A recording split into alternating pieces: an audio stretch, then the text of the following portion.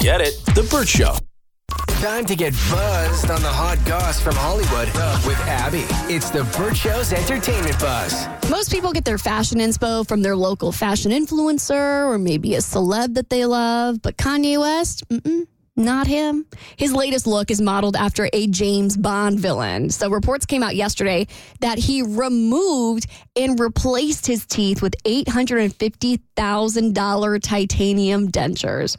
Reports saying he wanted to look like James Bond villain Jaws. Oh, God. So that's what reports are saying. But I saw on the Shade Room this morning, they are exclusively reporting that his rep said he didn't take out his teeth to make this new look happen, but it is permanent. So it's like this, it basically just looks like he has a big metal plate over his teeth. Are you old enough to have ever seen that movie? I've never seen it. That he's talking about? Yeah, it's pretty scary stuff. It's just like braces on steroids, really, like titanium braces on steroids. I haven't seen Kanye's face, but back in the day, that villain was scary, man.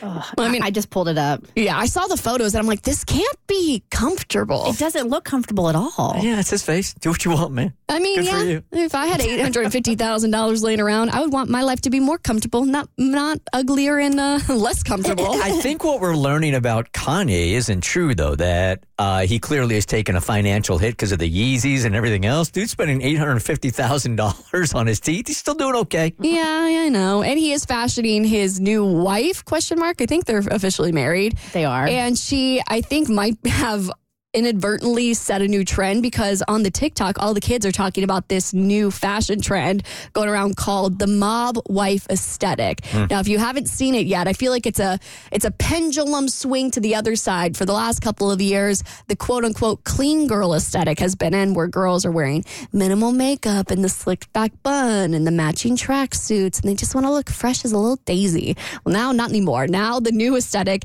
is to dress like a mob wife, like you have been hired to kill somebody's girlfriend. People are looking to Carmelo Soprano for inspiration, Elvira Hancock from Scarface, Karen Hill in Goodfellas, and Rosalind Rosenfeld in American Hustle. Is that not the first thing you said when I saw you last night at the restaurant? When you pull, because we were there with somebody, I was there with somebody else.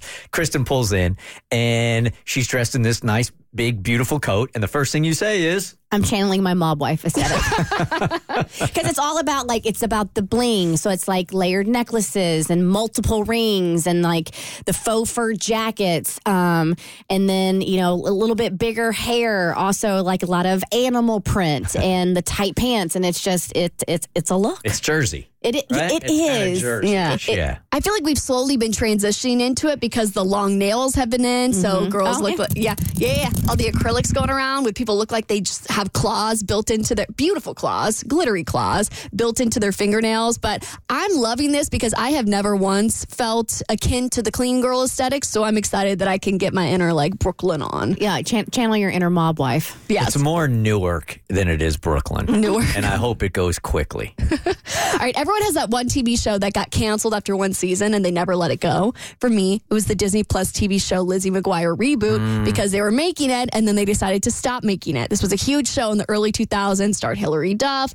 and they were making this reboot for Disney Plus and they pulled it after one episode that they filmed. It didn't even come out. And rumor has it that they pulled it because it was going to be a little too scandalous for Disney Plus. And it all has to do with this one unfinished storyline that one of the writers, his name is Jonathan Hurwitz, is coming out and talking about. He is saying that when Lizzie finally got to hook up with her childhood crush, Ethan Kraft, that's when Disney Plus said, that's too far. Episode 3 wasn't filmed, but there was a script for it. Lizzie wakes up in Ethan's bed in his water polo t-shirt, and animated Lizzie pops up and she has this little checklist, like a to-do list, and Ethan is on the list, and she checks it off, and I think she says something like, well, checked that box, dramatic pause. Ooh. Twice. So if I had to guess, I saw another comment about, were there certain storylines as to, why maybe Disney wasn't comfortable with it. My guess was that moment was probably one of them.